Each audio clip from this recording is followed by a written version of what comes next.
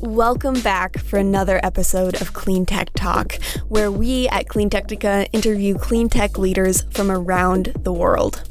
With topics ranging from electric cars to climate change communication, you can listen to our full podcast series by visiting our website at cleantechnica.com. This episode of Clean Tech Talk is sponsored by Flow, the maker of the Flow Home X5. The Flow Home X5 is an industry-leading home EV charging solution that features a stylish and durable aluminum casing and allows you to schedule, monitor, and optimize your charging via the Flow mobile app. Flow offers 24/7 customer support to help with installation and troubleshooting. To learn more about the Flow Home, please visit store.flow.com. That's store.flo.com. We're here for another episode of Clean Tech Talk, and today we're talking with Nathan Yang, Chief Product Officer at Flow, an EV charging leader. Nathan, welcome. Thank you for having me, Kevin. Really looking forward to the conversation today. Thanks. I'm Zachary Shahan, CEO of Clean Technica, Chief Editor and Podcaster, but we have a few different hosts who interchange on Clean Tech Talk. So today, obviously, we're talking about EV charging stations, EV charging development. I have a lot of questions for you, especially as a chief product officer. I figured I can get into some weeds that I would really like to hear more about. So to start off, though, could you give us a picture of your customer breakdown at the moment in terms of type of customers? So single family residential, multifamily residential, commercial retail, commercial office, government, nonprofit. How does your customer base currently break down with your EV charging stations? Yeah, our customer base is pretty broad and diverse. We cater to the single family residential, to the multifamily residential, to the commercial, to everything that you just described, Zach. I would say what's interesting is the geographical distribution of those customers. If you look at the Northeast, it's a lot of more of the multifamily type residential units. Whereas if you go to the rest of Canada and the rest of the United States, it's more single family. The average house is about 2,500 square feet. So they typically have dedicated parking, and they charge that way. So it's pretty, I would say it's pretty broad range. We cover it all. What is another way to look at it too is that's interesting is how you charge is somewhat dictated by the state of the EV driver. If you're sleeping, obviously you're charging a little bit longer because normally your car is parked for that period of time, versus when you're awake, you're either transiting between location or you're at a destination. And we cover all those way of viewing the segments as well. So we serve them all. So there's no specific one or two markets that sort of take up the majority of your business. It's sort of spread. Yeah, it's pretty spread across. We're right now we're getting a lot of demand on our residential chargers because, of course, the new EVs are coming out, and the new EV buyers are, when they're looking for a car, they're also looking for, what kind of charging arrangement I might have at home. Usually overnight charging, so that's there. Because of the longer battery ranges, that also means that people are more comfortable road tripping now than ever, and so they'll and of course, when you're road tripping, you are relying on the public chargers or the chargers on next to highways if you're going a longer distances. So we're seeing demand and increasing usage of those as well. Yeah, so we're seeing pretty much across the board at this point. Cool. And this is sort of a basic question, but it came into my head when thinking about interviewing you, and I'm curious what your response is. So the EV market has changed tremendously in the past decade. The range of EVs has tripled or something, tripled, quadrupled, while the costs have come down. But one thing that's, so EV charging, fast charging stations have gone from 50 kilowatt to 100 to 350. It's been a huge change in what the EV fast charging market looks like. But steady across the whole past decade is the popularity of level 2 chargers at homes and destination hotspots like shopping centers, restaurants, coffee shops, hotels. Why has the level 2 charging market held so steady and so firm? And I guess maybe you can also, if you want to contradict me and say it hasn't, it's changed a lot. We'll get into that as well. But just overall, as level 2 charging it's always been level 2 charging.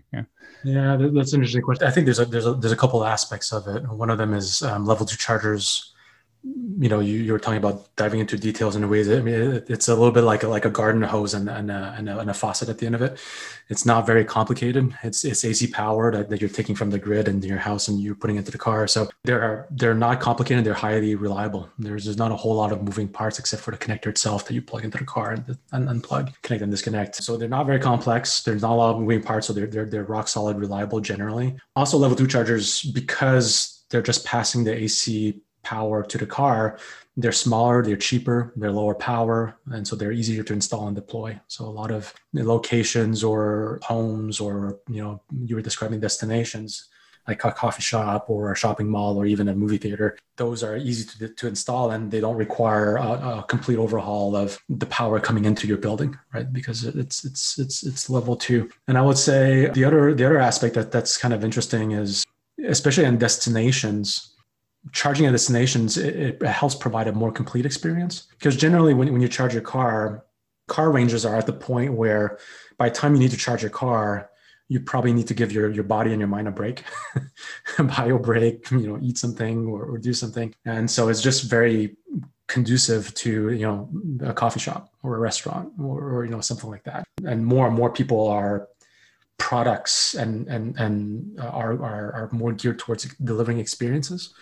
Like you had the phase where products were built to just serve a purpose, and then you had the whole service industry that came out around, such as servicing cars and things like that. And then now it's all about staging experience, right? Even when you go to a dealer to get your car serviced, or when you park to get charging, you expect a level of experience, and it's the holistic experience, not just the purpose of charging your car. And so that whole thing, that's probably why Tesla, trademarked the Tesla name for a restaurant even recently. And they were talking about of doing that. So clearly, I think, the experience of owning an EV is not just the EV, the electrical aspect and the more sustainable aspect, or the 0 to 60 range. It's the whole experience, including when you're charging, you're expecting the whole experience.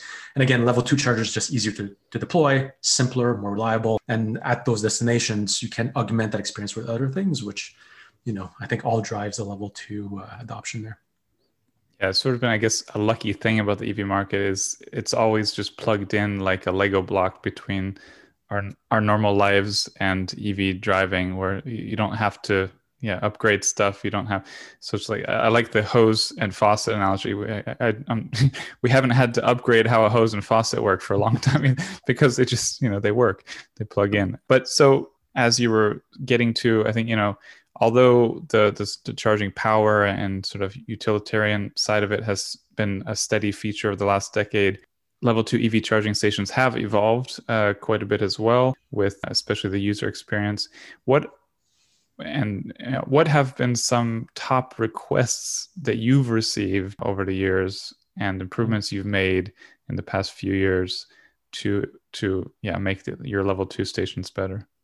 Maybe I'll separate between residential and commercial and public. As we talked about earlier, we cover sort of both worlds in level 2 charging. In residential, we have a lot of requests about not just providing the charger itself, but the structure on which it's installed in. So sometimes you have a parking, it's a parking lot, and you want some sort of pole to be able to, hold the actual, physical object of the charger. Other times they want to blend into the environment. They're mounting on a concrete wall, or they have a super modern house, or more of a Spanish tile type design house, and they want the product to blend in. So there's design things that they ask for. Cable management is actually a big thing too. People are, you probably see, I'm sure, the listeners and they see the posts of like a retractable cable apparatus to help, bring the cable or a way to snake the cable to store the cable. So we get a lot of those kind of requests, right? The design, what you're mounting in the cable management. For residential, the other thing we're getting more and more asks for residential also is the connected home aspect. They say, hey, is your charger compatible with Alexa or HomeKit or, a Google Home or things like that? And that's a little bit more complicated because on one side, we would have to support, of course, the EV charger manufacturers and providers, but then the ecosystems are also not quite ready. So in HomeKit, you don't have that. Yeah, that's interesting because, I feel like, I have to be honest, it's not my not my beat, not my thing. So I'm not really, but I feel like a few years ago, this was like a sort of novel whiz bang kind of, oh, that's cool tech option. And now it seems like a lot of normal people just have it and it's part of their life, these kind of systems. I'm still, I just rather keep it simpler. So I'm not one that, there's enough. I have enough apps on my phone. I have enough connections. But it is interesting that you're seeing that basically with your customers as well. That kind of request. Yep. And it's the same things that drive the connected home that drives them to ask for EV chargers. They want peace of mind. Usually, when you put a camera in the house, is to make sure that your pets are alive and your house is still there, right? So the peace of mind. But there's also a level of, we are all inherently lazy. I think we choose the path of least resistance. So you want to be able to control thermostat without getting out of your couch or turning on and off lights. Ironically, it's a similar thing for EV chargers. They want to make sure that the charger is operating fine, that nothing is going out of band there. They want to be able to see maybe what's going inside the garage, just to make sure that the cars are. Yeah. We were in Europe for a month and a half recently, and I specifically stuck a camera in the garage, staring at the car, and check on it once in a while to make sure, nothing crazy happened. But so what could you say what your top 3 to 5 improvements you've made in the past few years are to your stations? So for us, because we come from the Northeast, we're a Canadian company that originated out of Quebec. Our robustness and ruggedness is key. The ice, the snow, and obviously our chargers can be installed outside, and they are very often installed outside. So the ruggedness is key. Outdoors is not just the weather, but it's people too. Sometimes somebody drives their car and bumps into something, or so ruggedness is definitely the top thing, and we continue to try to improve that. Cable management is another big challenge, in the EV charging space. And so sometimes especially off, EV chargers, the locations of the EV chargers are often not attended by people or service people or an attendant. So they're not watched by somebody. And so people tend to be, I guess, less careful with this software. So they won't, snake the cable back in, a gas pump, usually you have staff there. So, they put the gas pump back in. But, EV chargers, for some reason, it doesn't quite happen as much. So trying to make sure that we design the product in a way to make sure that the guests or the charger, when they plug the connector back in, so that the next person can, come in and use it. So cable management and connector management is another big one. And the other thing is trying to simplify the user experience for the end user. I keep using the term experience a lot, but right now EV charging is still not quite at the point where, it induces more anxiety than, say, finding a gas pump to fuel your combustion engine car. And so experience is good. I think I saw at some point a couple of years ago that the things that make people happiest in money are not products they buy, but experiences they have. So it's a good thing to focus on. So, well, I'm going to jump to, since you sort of focus on that a little bit, jump to one of those issues. So I'm not going to lie. When we moved, well, I'm from Florida, but my wife is from Europe. So when we moved here, or I moved back a few years ago, we had a lot of new charging stations in the area that I was like, wow, this is great. They're all over. They're wonderful. They're so nice. And I've been really disappointed with the durability and long-term design of them. They're not Flow. We don't have any Flow ones in my vicinity, but particularly like some of them are broken or unusable or almost unusable. Like took a picture yesterday of a station where the screen is so degraded you can't see the screen. Like the plastic on front is so warped and fuzzy, you can't see anything on the screen. So I'm curious to hear a little bit more about what you do to maximize long-term durability and reliability of stations to avoid, really nice new stations being really bad a few years later. Yeah. It sort of goes back even to the level 2 chargers. Level 2 chargers are simple, so less things are to break. But when you go to those DC fast chargers, and they have these are all level 2 I'm talking about. These are level 2. Yeah, these are all level 2 stations. I'm not going to say whose, but yeah. They're they're branded. Yep. The screens are notorious. So, speaking from Flow, and I think a lot of, it's not just us, some other industry players do it too, but you have to choose components that are optimized for outdoors and for these kind of environments, right? And just like if you want to send something into space, you have to have electronics and components that can withstand the radiation and the space environment. So one, of course, choosing the components and choosing things and build it in a way that is designed for that kind of use, either the freezing ice code in Canada or the hot and humid Floridian weather, right? As an example. So that's one. The other one is to test the thing to the level and to the level where the product is going to be installed. So if you know that your product is going to be installed to use, again, extreme, the hot and humid versus the ice cold, test in those environments and make sure that when you do the assembled and finished product, that it also survives those environments. And then, so that's just the pure hardware aspect. Then you have the whole servicing and monitoring aspect that I think the EV driver doesn't see, but for most things that work really well, they're serviced or monitored. Like a gas station typically has an attendant, and if somebody rips off a gas pump cable, right, the hose, then they see it and they'll go replace the hose. And the same thing with telecommunication. Your cell phone tower works because it's monitored, and if something goes bad, the AT&T, Verizon, whoever knows to send somebody to do it. And so we do the same thing, and there are companies out there that do it as well, where you would monitor your system, and when you notice something is not, sometimes you go to a charger and it's not quite charging as fast. It's probably because something is worn inside. One of the 5 power modules or 6 power modules are down. So your speed is not there. Well, you can monitor that. You can find out, one of the 6, 12, 5, 2 power modules is down. I should send a tech to replace it, right? And investigate what's the problem. So monitoring service is really important. And unfortunately, some chargers are installed in places there's nobody there looking at it, monitoring it. And so they fall to this use. And the last thing I would say is, that's something as an industry we need to get better at, is today, if you're vertically integrated and you develop and you build everything, you control everything, you have the luxury to deliver a better experience to the customer.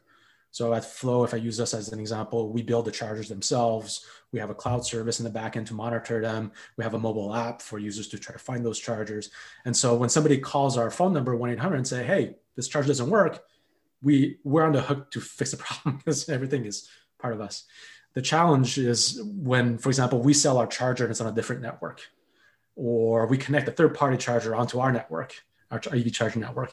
Then, the person calls and you're like, wait, is it the APIs that are not working in the back end in the cloud? Is it the charger itself that's not responding? Is it the app that's not going to, then unfortunately in those situations, there's a lot of finger pointing, there's a lot of investigation, and it takes longer, frankly, to solve a EV driver's problem or fix a charger. And so there's multiple elements to it, but if you do everything well, from the hardware to the monitoring, the servicing, and also to how you integrate the different components together, and it's obviously easier if it's all from one vendor, but it's maybe not beneficial for a particular consumer or customer, then that's how you would get to a future where EV chargers are operating well, right, performant, and you don't have that anxiety of, what if I show up and does it work, right? Yeah, I don't want to put you too hot on the spot here, but I'm curious then, could you say, are you the most vertically integrated EV charging company you know, or just one of the most, and there's a handful that are similar kind of level of vertical integration? Yeah, there are other providers, right, that are vertically integrated. Flow, we are one. ChargePoint is another that offers the hardware, the cloud, mobile aviation, and others. And others you will see on the road when you approach to charge, it's labeled, something, but then it looks very similar to somebody else's. Yeah, and then that, okay, it's good. Yeah. Then and to the credit, the industry is getting better. So we're standardizing the protocol, for example, between the charger and the cloud service, and then those are called ChargePoint operators, is the service that operates them, and then the chargers. And there's OCPP is a standard protocol that goes between them. And when you have a standard protocol, the idea is that then you can swap out the chargers, and theoretically it should behave the same way, right? You still have to do testing to make sure that actually happens, but that should help. And in fact, it's getting there. So, in the next few years, you're going to see more and more standardization. And when those protocols are standardized between the different parts of the EV charging backend and hardware, you should also see the end result for the customer is more reliable and better experiences as well. That's a really useful explanation. I think vertical integration is one of those topics that sort of have gotten really popular because Tesla has popularized it with people who follow, historically maybe followed consumer tech but not deep manufacturing issues. And it's clearly something Tesla did a lot in the auto industry to basically to survive. And it's gotten a lot of praise. A lot of people are really into it now for that reason. But the way you're talking about it and the way I was thinking about it a moment ago is it's sort of like when you have a new industry or fast changing industry, it seems like vertical integration should help a ton to solve the problems you said could pop up. When you're a very mature industry, like the auto industry was before, then, the more you can outsource, it's all standardized, it's cheaper, so it's an interesting thing I hadn't really thought about in regard to Tesla or others, is that, it depends on the phase of the industry. So just like with autos, electric autos, EV charging stations seems like you really need to be quite vertically integrated right now. Otherwise, you have all these horror stories, especially in Europe, of just lack of compatibility and things. Yeah, to your point, I mean, that's why Tesla in Europe and Elon Musk announced on Twitter that he was going to open up the chargers even in North America, and so that means suddenly that Tesla will probably have to be compatible with these standard protocols, right? And then what does that mean for the future? So, it's.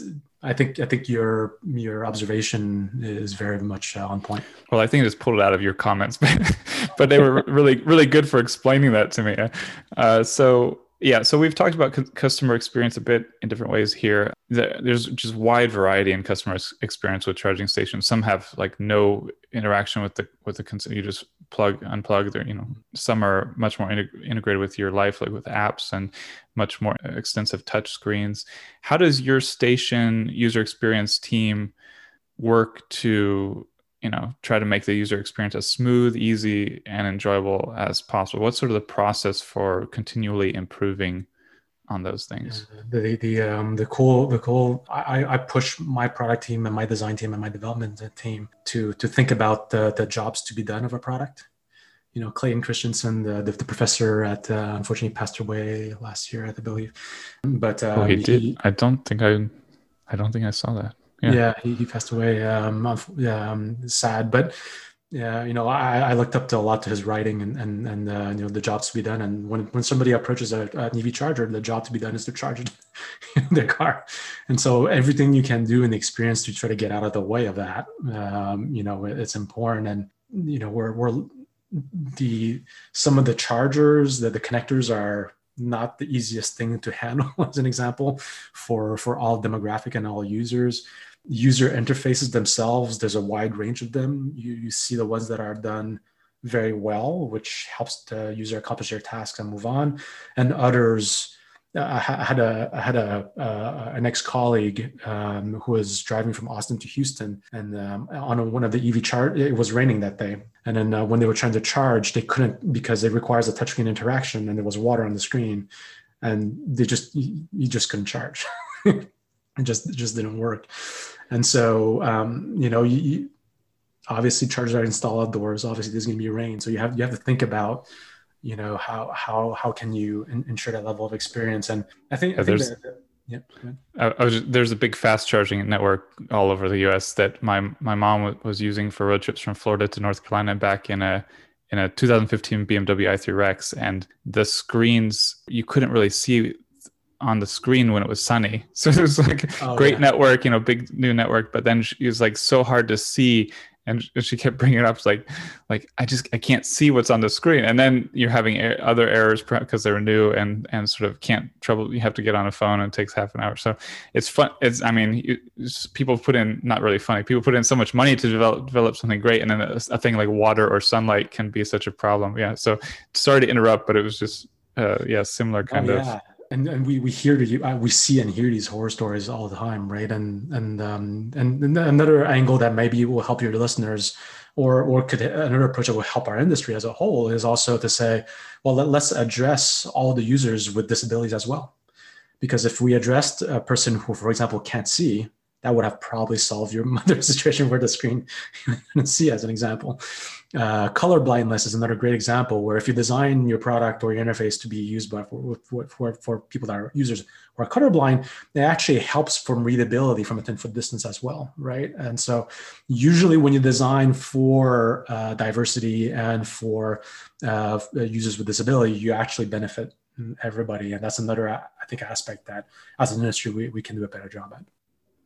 I like that push, when we design anything for diversity, it seems like whether it's ecological, economic, technical, it tends to help everyone. That's a really good point. So one interesting thing too, and so I mentioned it earlier, in the past 5 years alone, range on electric vehicles has gone up tremendously, maybe tripled or so, while cost has come down.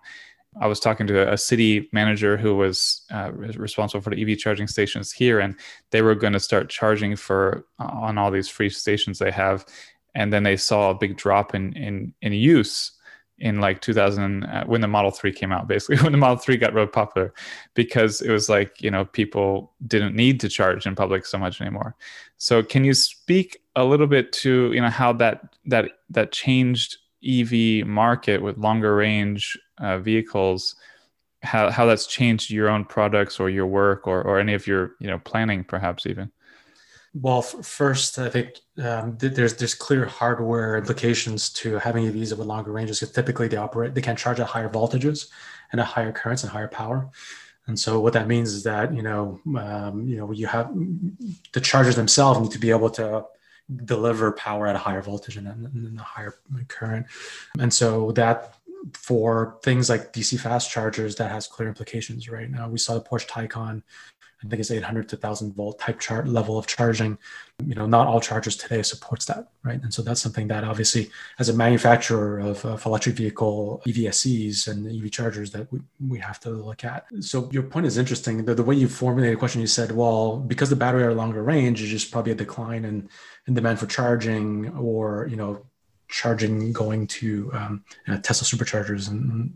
But what we've seen is that actually with the longer ranges, it did not reduce. In fact, if anything, it increased the utilization of all of our chargers in dense urban areas and also in remote areas. And I think, if you have a longer range, you have less anxiety. And so you're more willing to do road trips, maybe at further distances. And so, our more remote chargers are used more than ever. And so in that regard, it's really I think the industry is going in the right direction. And then the other aspect is, even in dense urban areas, I think, there's just longer range, more people buying EVs. More EVs. So I think overall it's just helping. It's not actually reducing anything.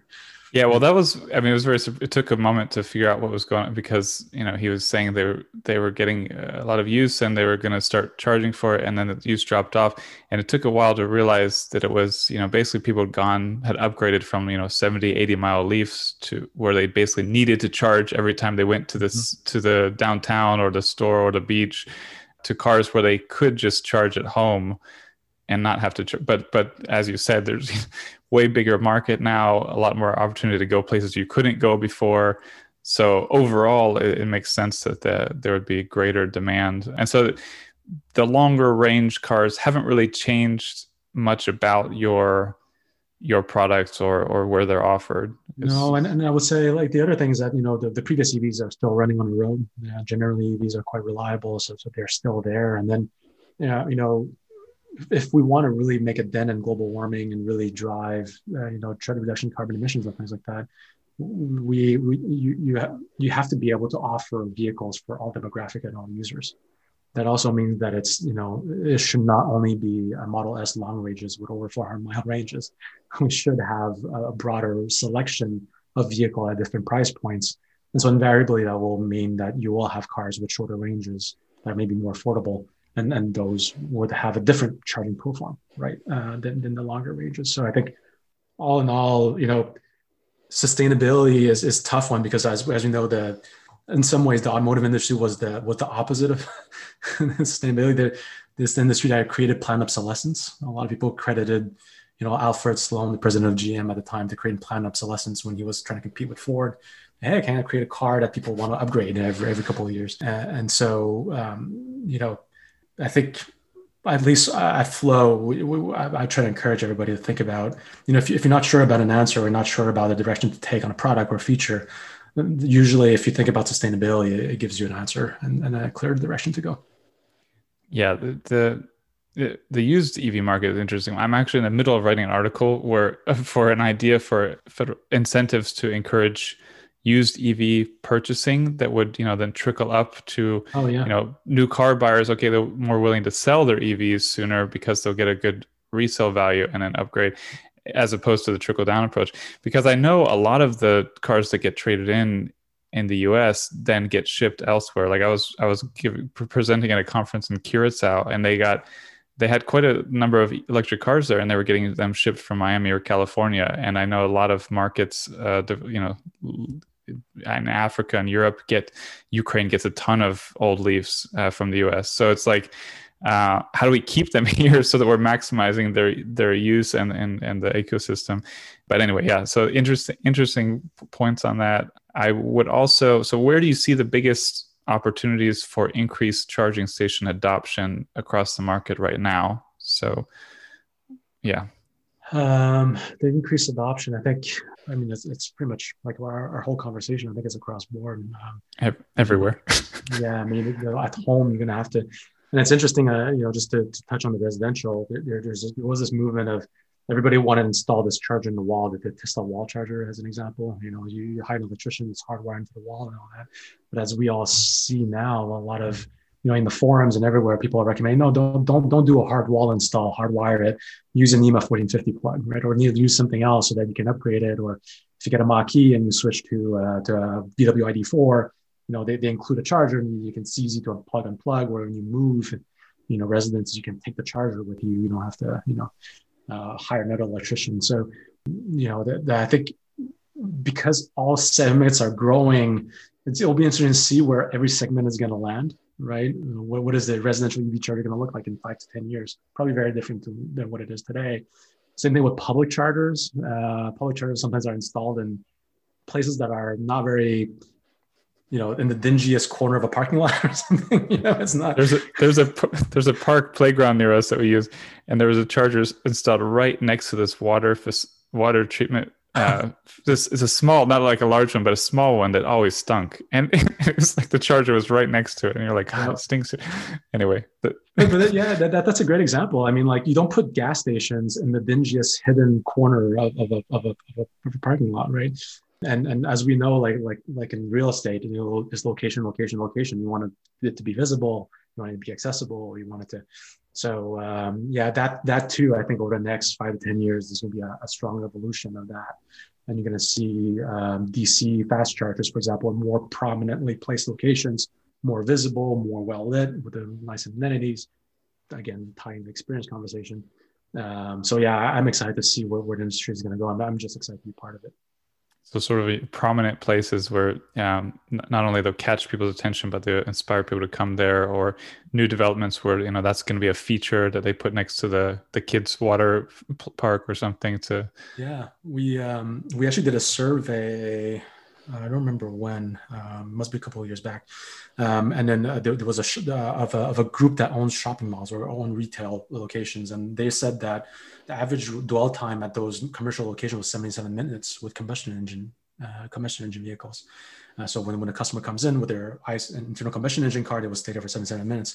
Well, with our chargers, we can actually tell how long they charge there. And we found out that for our customers who are charging their EVs, they stay 143 minutes.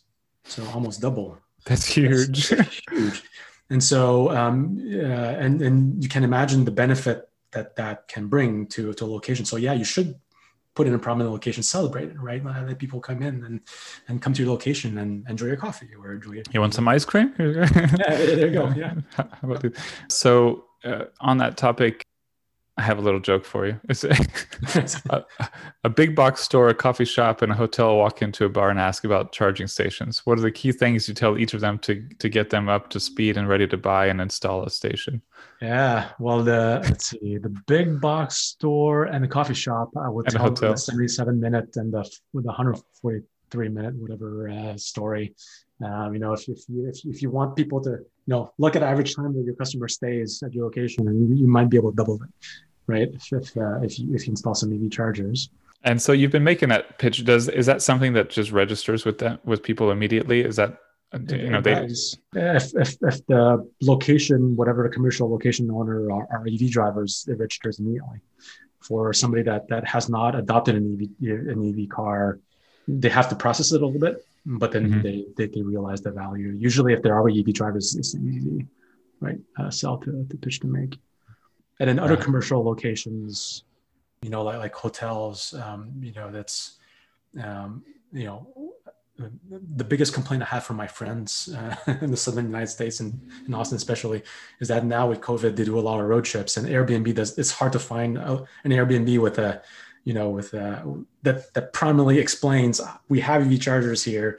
This is it's a level 2 or a level 1 or whatever, and this is the type of connector that's on it, right? It's hard to find. So hotels, if they can advertise and, you know, clearly say, hey, we have, you know, these chargers that are compatible with these vehicles, and they're level 2, and they can charge to 7.5 kilowatt or whatever, they will get sizable business out of that as well. Stealing customers back from Airbnb seems like it'd be a quick, good pitch for a hotel. You know, be like, hey, you want some of those Airbnb users back? Yeah. Take a picture of your station. Hey, if Airbnb wants to talk, we're all ears. Flo, we would love to integrate with Airbnb too. So, well, I remember we covered Airbnb adding that as an element, you know, a feature that yes. That was like, I don't know how long ago, some years ago it was. Yeah. So it's interesting, you know, how you explain that basically it's not quite enough. If you can't see the charger, you don't know what kind it is, you don't have enough information about it, you don't really want to book an Airbnb without, you know, it seems like a picture would, you know, people would have the sense to, yeah, exactly, to want to put pictures up, but who knows. So last thing here, I think, or one short one after that. So there's a lot of EV charging station products on the market where we've developed a guide that, you know, goes through and compare them a bit. And it's actually difficult because there's not that much detail on them on many websites. And I think if I was shopping for one, you know, not knowing much, I would be really lost and confused. And I guess a key question, what are some things that customers should watch out for or ask about before ordering a product? So I think there's sort of like, it's like the Maslow pyramid of needs, right? First, make sure that works with your car. So it has to be able to charge your car, your make and model, whatever EV you have. And then second, safety. Make sure it doesn't burn down your house. Make sure that you know, this was properly UL tested, that you're able to check that the company is a known company and established, and their products are safe, because high voltages and high current is no, you know, it's not a toy. It's serious. And, you know, a neighbor's a couple of doors down, their electrician did a shoddy job and their garage burnt from their actual EVSE. They were using allegedly aluminum wiring instead of copper wiring, right? So compatibility with vehicle, safety, you know, the Maslow pyramid of needs, that's, you know, you have to have that. And then the other things, I think it depends on the user, but, you know, in this whole thread of experience and sustainability, I encourage everybody to look at durability and reliability as one. You don't want to be changing it regularly, and sort of goes against the whole ethos of driving a sustainable vehicle. And then also the design and experience that you're going to get out of it. You know, probably want the design to fit into the, you know, what would you know, if you invest so much in making sure that you have the right light fixture in your house, but then you probably want your EV chargers somewhat blended into that aesthetic, or so, you know, that those would be other things: durability, reliability, and also the design and experience would be secondary things. There's no third-party evaluation of durability and reliability of stations on the market, right? It's sort of you have to just look for customer feedback and.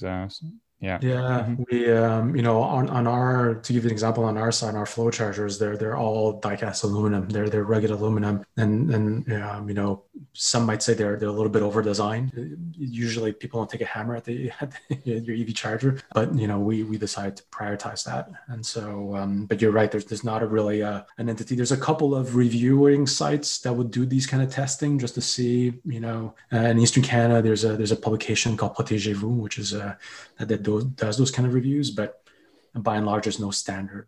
And again, it's short term, right? Or do they? Well, yeah, but I mean, pointing out aluminum. I mean, yeah, you want it to be able to last a decade or more, hopefully, right? I mean, I assume like we have. That's exactly what we say internally. It has to ideally last a decade or more. And as you know, electronics don't do well in heat, right? And the way you accelerate and test test the life of electronics that you put in an oven, you bake it to try to see if it survives the baking. That's how you test the longevity. And so, and they're all new too. I mean, I have a Model 3 almost 2 years old, and the trunk won't open right now. I'll have a story about it once it's fixed. But basically, there's a thing that takes the cables from the trunk area for the backup camera, the trunk opener, and everything through the car. And so the backup camera was also going black sometimes. So the guy came in and basically said something in there is broken, but they have to take it apart and order the part and all that. So I'm waiting right now. So, but it was like, do you use your trunk a lot? I was like, well, I mean, I use my trunk. I have 2 kids. I use my trunk. But they were like, well, we find when people use their trunk a lot. But he had never experienced it. Someone he knew in Texas had a few cases they had. But you see, it's just not even 2 years old. So, I mean, there's a lot to think about with products, new markets. So I guess a few final words on that. I mean, what do you do to make sure your whole system, your whole station is going to last 10 years or more, not have that kind of weird problem? Like, I mean, obviously you don't have a trunk on your stations, but Yeah, we will, that's something that we don't compromise on, the reliability and the ruggedness. So, I think our residential charger is over 20 pounds, if I'm not mistaken. It's just a pretty hefty thing. They were like, oh, we need to lighten it up, but that means that we have to compromise on other things. So we want to make sure that we use the best components. So it's not something that we would compromise. So we'll continue to bake the charger and the oven. We'll continue to test the durability of cables and the connectors, cycle them. Those are things that we take to heart. So that won't change. The sustainable aspect of our company also won't change. We manufacture locally to minimize shipping, and we use sustainable energy, hydroelectric generated power to power our factory and the production of our product, even down to the casting of the metals. So, that also, I think, will be part of our ethos. That's part of our... You're on the Canadian West Coast, right? Yes, exactly. So you have like 99% clean energy or something. It's very... Exactly. Yeah, which is the opposite of where I live in Austin, which is predominantly coal and gas. A bit of a contrast. Yeah. Well, I've basically heard repeatedly, so I think this is probably repeatedly comes up on your teams, a very strong focus on obviously the durability, reliability. That seems to be number one. User experience, and there's another, sustainability. So these sort of seem to be like the kind of driving matters that you are pushing every day, it sounds like. So I guess one final question: do you have any teasers for the near future you could drop our listener? Anything we should look out for that is coming around the corner, or you can't say any, can't give us teasers right now, but anything coming? I kind of almost want to share my screen, but obviously I can't. So the team is working on some really cool experiences. We are building, we continue to build a really strong team. We have user researchers, industrial designers, and we have experts from also on the standards committee. So we're working on some really cool new hardware and new applications, new mobile applications for users. I think, Zach, your questions were very, I think the way that you the questions that you asked, and I think my answers give a little bit of hints of the things that we're looking at and we're planning to do. So I think I've already shared enough. Well, you mentioned experience for a second there, so I feel like there's some experience related stuff. So that sounds cool. That's a good teaser. And so I think this whole podcast I think has some good hints throughout the conversations. I think some people might kind of infer some of the things to come, but the next 12 plus months are going to be really exciting for us, and we can't wait to share. Yeah. I wasn't sure if I was going to get anything on that teaser question, but that's exciting. That's intriguing. Now I'm going to have to listen through it again and look for clues. This is sounds good. Well, thank you for what you're doing. I think the future of the EV market, the growth of the EV market rests on a lot of things, but there's few really critical things, and EV charging is probably at the top of the table. So I think this is really it's just really important that we have companies strongly focused on what you talked about, those three things: durability, reliability, user experience, and sustainability. So I'm happy that that Flow is in existence and doing what you're doing, and hopefully we collaborate again soon. Yeah, and Zach, I hope to talk to you again, maybe sometime in the near future, and maybe I'll have more to share at that point in time. Yeah, I hope I get to join in whatever this experience is going to be. Give you a prototype, give you a beta tester for sure. Okay, cool. All right, thank you. Have a good day. Thank you. Enjoy. You as well. This episode of Clean Tech Talk is sponsored by Flow, the maker of the Flow Home X5. The Flow Home X5 is an industry-leading home EV charging solution that features a stylish and durable aluminum casing and allows you to schedule, monitor, and optimize your charging via the Flow mobile app. Flow offers 24/7 customer support to help with installation and troubleshooting. To learn more about the Flow Home, please visit store.flow.com. That's store.flo.com. Thank you for listening to Clean Tech Talk. Join us next time to get your electric fix.